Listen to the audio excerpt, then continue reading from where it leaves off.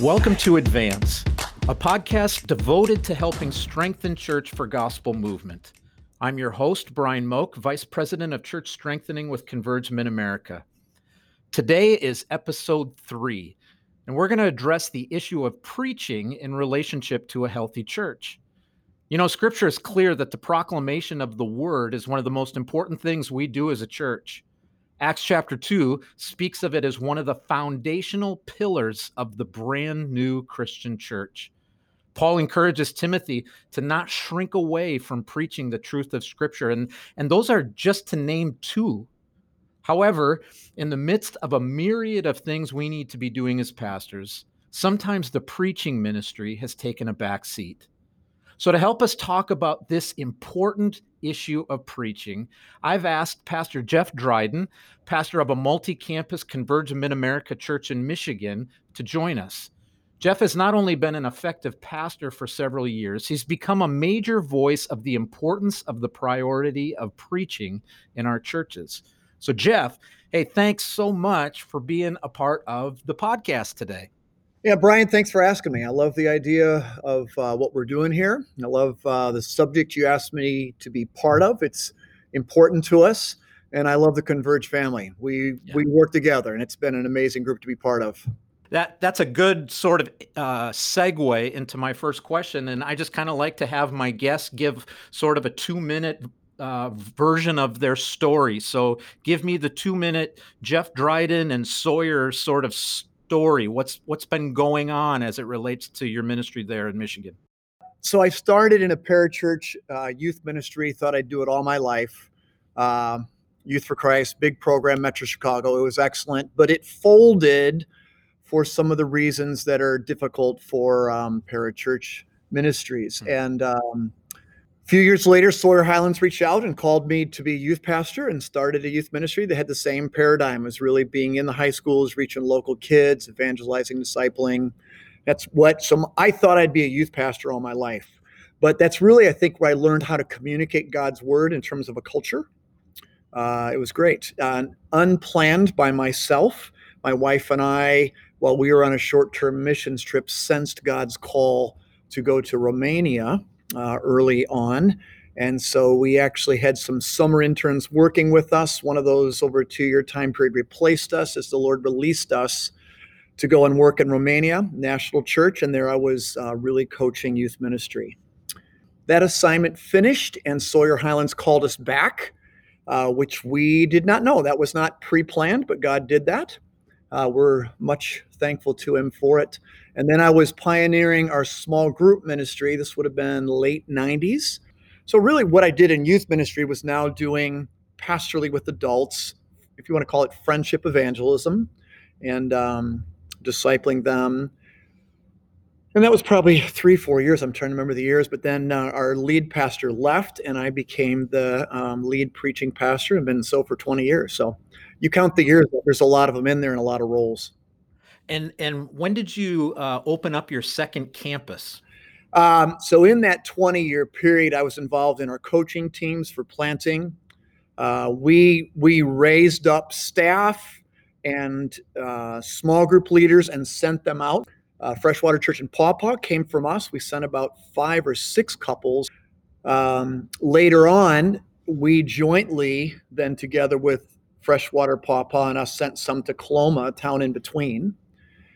And then in 2010, in our conference nationally, I think there's a movement to pray, asking leadership to pray about planting a site or a church again in the next 5 years. We joined in that and sensed, yep, God's calling us to do that. I thought it was going to be other staff people that would do it. It wasn't. And then my wife and I felt like, man, there's God would have that be us. So 2011, we actually moved 10 miles south to New Buffalo, and that's what, and had couples move with us also. And that's what opened up that campus October of 2012. Very good. And I want to start with, we're familiar in Acts chapter 6, verse 4, there was this conflict, even the early church had conflict, right? And so they needed to do something about that. And they said, hey, we want the elders to focus on 2 things, the word and prayer. And so we're given that call to prioritize as pastors the word and prayer. So just from a diagnostic perspective, how are we doing as pastors with the word part? Great question. It's a big question. So I wouldn't say that I am qualified to evaluate the church in general. I'm called and will give an account for the one that I'm serving in. Yeah. So I can probably speak to that better, but we all understand, man, we have more pressures on us than we've ever had. And yeah, we just do. And so I think it's easy to let this one slide, though I have never met a pastor, Brian, that would have ever wanted to be sloppy with the word. Now, any pastor I talk with does want to bring the word faithfully. Now, what that means, guys, would have different expressions of that particular thing. I am one. I've been preaching pastor for 20 years. Youth ministry before that, but I would be of the opinion that I think expositional preaching, a main diet of that, in the long run, strengthens the church most. We do series occasionally. All of us are going to do them. We want to do them Bible-based. Right. When I say exposition, I do think this is our habit, going into a particular book. And so I'm actually praying probably a year ahead of time. Lord, what's going on with us as a church? What would you have us do? But I get a long view of this. And again, I've been in this church a long time. But here's where I'd want to challenge us to think. Many of us are trying to get the thing that we need right now to the people right now. And that's good and important. But I think in the long view, how we handle the word demonstrates something to our people. And I think expositional preaching demonstrates a trust that God will speak through his word. And while I think every pastor will probably say that, how I live that out demonstrates it more. Yeah. And I think we feed people better by doing it that way over the long haul. And what we all want to do is we want them to be students of the word themselves. Yeah. Not just to be good listeners of sermons. And isn't it just to say too, and that is, sermons are supposed to be dialogical, right? And if we're not careful, it's almost easier to make them monological. In other words, we're just going to be speaking at you. Yeah. But the art of preaching, that sort of says this: how am I going to create this in such a way that it creates a dialogue, even if it's just mentally within the people? Well, I'd actually say that's changed in my preaching over the last 10 years, that I now ask questions when I preach. And so they tend to be rhetorical, but why would I do that? I'm trying to get people to think with me. And the questions I'll ask will sometimes be of the text because I want them seeing it there. Yeah. Why would he say it that way? What's going on here? Sometimes it'll be in terms of application. So, in terms of preaching size, the different spots we have, one venue is about 250, the other one about 150.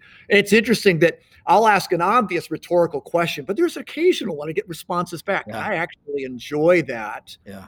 But it's your dialogical part. I think it's an important skill to develop. Everybody's got a different voice. Yeah. But we want to take our people with us. And I want to take them with me through the text and then what we see it saying. That's what I want to do. I didn't give you this question, so I'm going to try to stump you here a little bit. I just thought of this, and this is something I think is so critical, tell me, is there a difference between preaching and teaching? And if there is a difference, what is that difference? Yeah, it's interesting. That one gets debated a lot of times. So I'll give you my answer. Maybe it's a stumper. So I don't know that I would fine tune it that much, but I would say this way. In my preaching, I want to make sure that I'm teaching people how to read and understand the word. That's good. And if they're just listening to a very good expositional sermon, which is faithful to the text, has good relevant application to them, and that's it, I think I haven't done all my work. But I want to do it in such a way that I'm not wowing them with my study, but I'm actually showing them how we see these things so that they could gain confidence in reading the word themselves. So it's interesting, your opening question about coming from Acts 6. We're talking here a lot about preaching. But this task that we have as preachers is not defined only in the preaching part, because a ministry of the word is bigger than that. Yeah, that's right. And it's not just launching Bible studies, but I think the way in which I preach and what happens around that, I can really help people to learn the word. So I think for most of us, Sunday morning or whenever our service is, that's the main time people are tuning in, gathering in. So leveraging that time of the word is important. So lots of guys do that different ways, but I would just say it's a both and. Yeah, that's good. Thank you for that.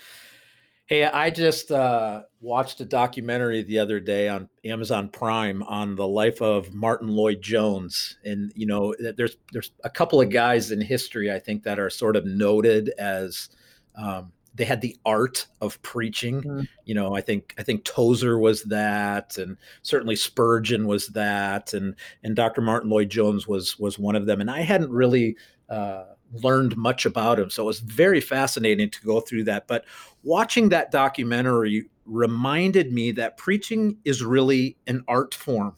It really is an art form. And Jones's sermons were so well crafted, as a matter of fact, that they all became classic books. And, I'm not really sure that many of our sermons would be book worthy, so to speak. And so I guess my question in all of that is, has the art of preaching changed? And maybe alongside that, how should we view preaching in the year 2020? That was back in the early to mid 1900s, and so everything was different then. So hopefully that makes sense. Has the art of preaching changed, and how should we be viewing preaching in 2020? Yeah, great question. So let's stay with the art metaphor. Just think of art. Has art changed? I mean, there's different forms of art. And partly what we're trying to do is, we exegete the word, exegete the culture. So I think there's a responsibility there. But you're going to have different opinions on this one. Let me say it this way, I guess. I think we all need to develop our skill. We'll all develop that art a particular way. We don't have to imitate someone else. I think we can definitely learn from others. But I think knowing your own voice and the voice God has given you is probably the most important thing. And as a pastor, that's probably true in everything. How has God made me? How do I live out of that? How do I do that preaching? I'll say this one way. One mistake that I think I made early on, and I see younger preachers doing, especially ones that have good education and want to get the text faithfully, is they talk too fast. Yeah. I talk too fast all the time. But in preaching, I think we want to slow it down. We want to make it clear. And we want to bring people with us. How do we bring them with us? Lots of ways to do it. So, of course, a lot of people are going to talk about all the visual things that go on. I think visual is important in some ways, but I wouldn't overstate it. Jesus is doing it with word pictures. I would say I'm probably old school by my age. Because my age, I can get away with it in some ways. But what I've found people responding to often, which is very interesting, I don't think I've done it because I know, this will work. It's more how I think. I've tended to do object lessons more than put things on screens. People are used to seeing things on screens. But for me, nobody can see this podcast, but I talk with my hands. I move. I actually have a bad back in my bad vertebrae, so I don't stand still when I preach. I move. And so when I have an object, it also I manipulate. I mean, I work with it, so it tends to be a little more engaging. Now, I didn't learn that from someplace. I more stumbled across it. It's what I do. But later I had people of different ages. Actually, one guy, and one guy was actually not like one of my fans. I'd say he's more one of my critics. Man, I remember the sermons you preached 10 years ago. I remember this illustration, and it's what it illustrated. So object lessons is something that I've heard back from various ages have been helpful. Though, Brian, I don't walk in going, I got to get an object lesson. I got to get whatever. Yeah. I'm going to use this phrase. We got to take our people with us, yeah, however that is. And people will do that, develop that art or that skill differently. Know what you do. Don't do it too fast. But again, you want to be faithful to the text. So the questions I've learned, what does it say? Why is it saying this? And that why tends to be the transformational intent of the passage. And that's what I want to unpack for people, those two things. Oh, that's good. I I've heard it said that it takes 10,000 hours to master a talent or a skill, and certainly preaching is that sort of thing. And no matter what it is, it takes time, it takes effort, and I know one of the worst things to do is to watch yourself preach. Yep. But it's incredibly important because we learn. I you talk about speaking too fast. Just already in this podcast, I'm like, oh my goodness, Brian, you got to slow down a little bit in your talking. So we all have those sorts of things that we need to get better at. So we need to recognize that we need to improve our preaching. I don't care if we're starting out or if we've been at it for 30 years. We need to master our craft. So kind of as we sort of begin to close out, I want to make sure in all these episodes that we give people sort of a hook to sort of hang on, something that they could take with them. And so what would be, a couple of things that we should be thinking about in terms of improving our preaching? Well, I think you said the number one. I think if we watch ourselves, and it's painful, if we'll be disciplined to do it, we'll self-correct a lot of things. That's probably the number one. You can do things. We actually right now with the 3 preaching pastors, we got a whole sermon feedback team. We have some questions that we're responding to, and I'm receiving the feedback also. Carefully selected people committed to the church, going to give, but it's a wide range. That's been a good process. But I would say watching yourself, making yourself do that, and if you got a team and you're sitting down, just letting someone else reflect back on what they've done is I think a lot of improvement would happen right there. Isn't it a little scary? Because man, when you put together a sermon, it's your baby. I mean, you've lived in it, you've struggled through it, and now you're going to let someone come in and evaluate how you did.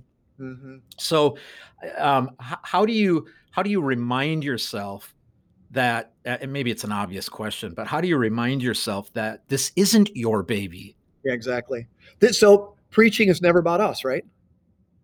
This is actually about we want to bring the truth of the word. We want people to see Jesus as glorious. And I am not a good evaluator of myself. I always think I'm more clear than my wife does or whoever. Yeah, you know what I mean? Yeah. It's totally clear to us. Yeah. Or it's my sermon. I put all these hours in it, so I knew where I was going. And I said whatever, I did whatever. It's really helpful to hear how that came out, how people heard it. One reason, I think we got 24 people. We had carefully constructed questions, but it's just interesting to hear back. And it's sharpening me, Brian. It's been good. Yeah, that's great. Hey, I know that you are not a guy who is just simply, I'm doing one thing and I'm going to keep doing it. You are always looking to what is God calling me to do? And you are involved in a couple of really exciting things. I want to focus on one in particular because I think that it has value. It's already having value to some of our guys in Converge. But tell us just in 60 seconds, tell us about the Fellowship of the Word. This group that is specifically trying to help our pastors. How can our listeners find out more about it? And what is it and how can they find out more? So you could simply Google Fellowship of the Word. That'll get you the basics. But honestly, Brian, if I spent 30 minutes, I wouldn't explain it well enough. It's something you have to experience. And so I'd say it this way. It helps me hone in the skills. I've already been taught good hermeneutics. It helps me actually practice them. And I've become, so this asking good questions, I've become better at it just from being in a I'll use the word, a cohort, a Fellowship of the Word group. So they're basically 4-year groups. You meet twice a year. We dive into a whole book of the Bible. There's 8 hermeneutical principles that are very simple that we teach. But you are not listening to a lecture. It's a workshop. You're participating. There's peer critique, and that can be difficult. And I got to tell you, I'm busy. Every pastor I know is busy. I'm too busy to be involved. I've become way better at communicating the word. All our staff is in one. We got a bunch of guys in Michigan, a bunch of Converge guys, and they're the ones that promote it. One of our church planners says, I'm doing this with everyone in our church. I think every church planner should go through it. So I'm involved in that ministry extensively, both in the US side, but I'm also doing this internationally in underdeveloped countries. Actually, the region that I work in particularly is persecuted church, and they're all Muslim background. So there's a lot of stories there, but it's pretty cool. Yeah. Hey, Jeff, thanks so much. At each of these episodes, I want us to be able to close out our time by having our guests just pray a prayer blessing on our pastors. Would you be willing to close us that way? Yeah, absolutely. Lord, there's not one of us listening to this that would say that we are adequate in and of ourselves. We know our weakness, and we probably don't know it to the extent that it actually is. But God, for some reason, you have chosen to demonstrate your power in our weakness, and you love to do that. You've chosen to call us to the preaching of your word. Yeah. And so, on the one sense, we humbly come before you because we know we're not adequate. On the other hand, you've called us, and so willingly we offer ourselves to you. Lord, I pray that you would help us to be faithful in the study and yet not depend on our study. That every time we walk into that place of preaching or any conversation we walk into where it might be someone we can share you with, God, that we would walk in with dependence on you, and we're trusting the Holy Spirit. And God, I ask for an empowering of your Holy Spirit to come upon us as preachers again and again and again. I find myself on Sunday mornings as I'm calling out to you for help on that Sunday to pray for brothers, those that I remember and see, and others, that your word would come and that you would communicate yourself, that you would open up hearts to your word and give us ears to hear you, oh God. And I pray that you would bless all those who listen to this, bless Converge pastors in that way, so that the glory of Jesus is seen and embraced and lived throughout your church more and more until Jesus comes back. We thank you. Amen. Amen. Thanks so much, Jeff. Hey, I want to invite you all in our next episode. We're going to talk about the importance of prayer as it relates to church health.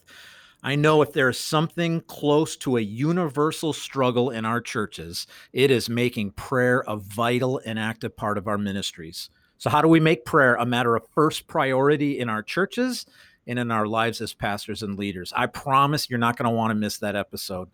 Thanks so much for joining us. Make sure you subscribe to this channel and check out our website, advancethechurch.org.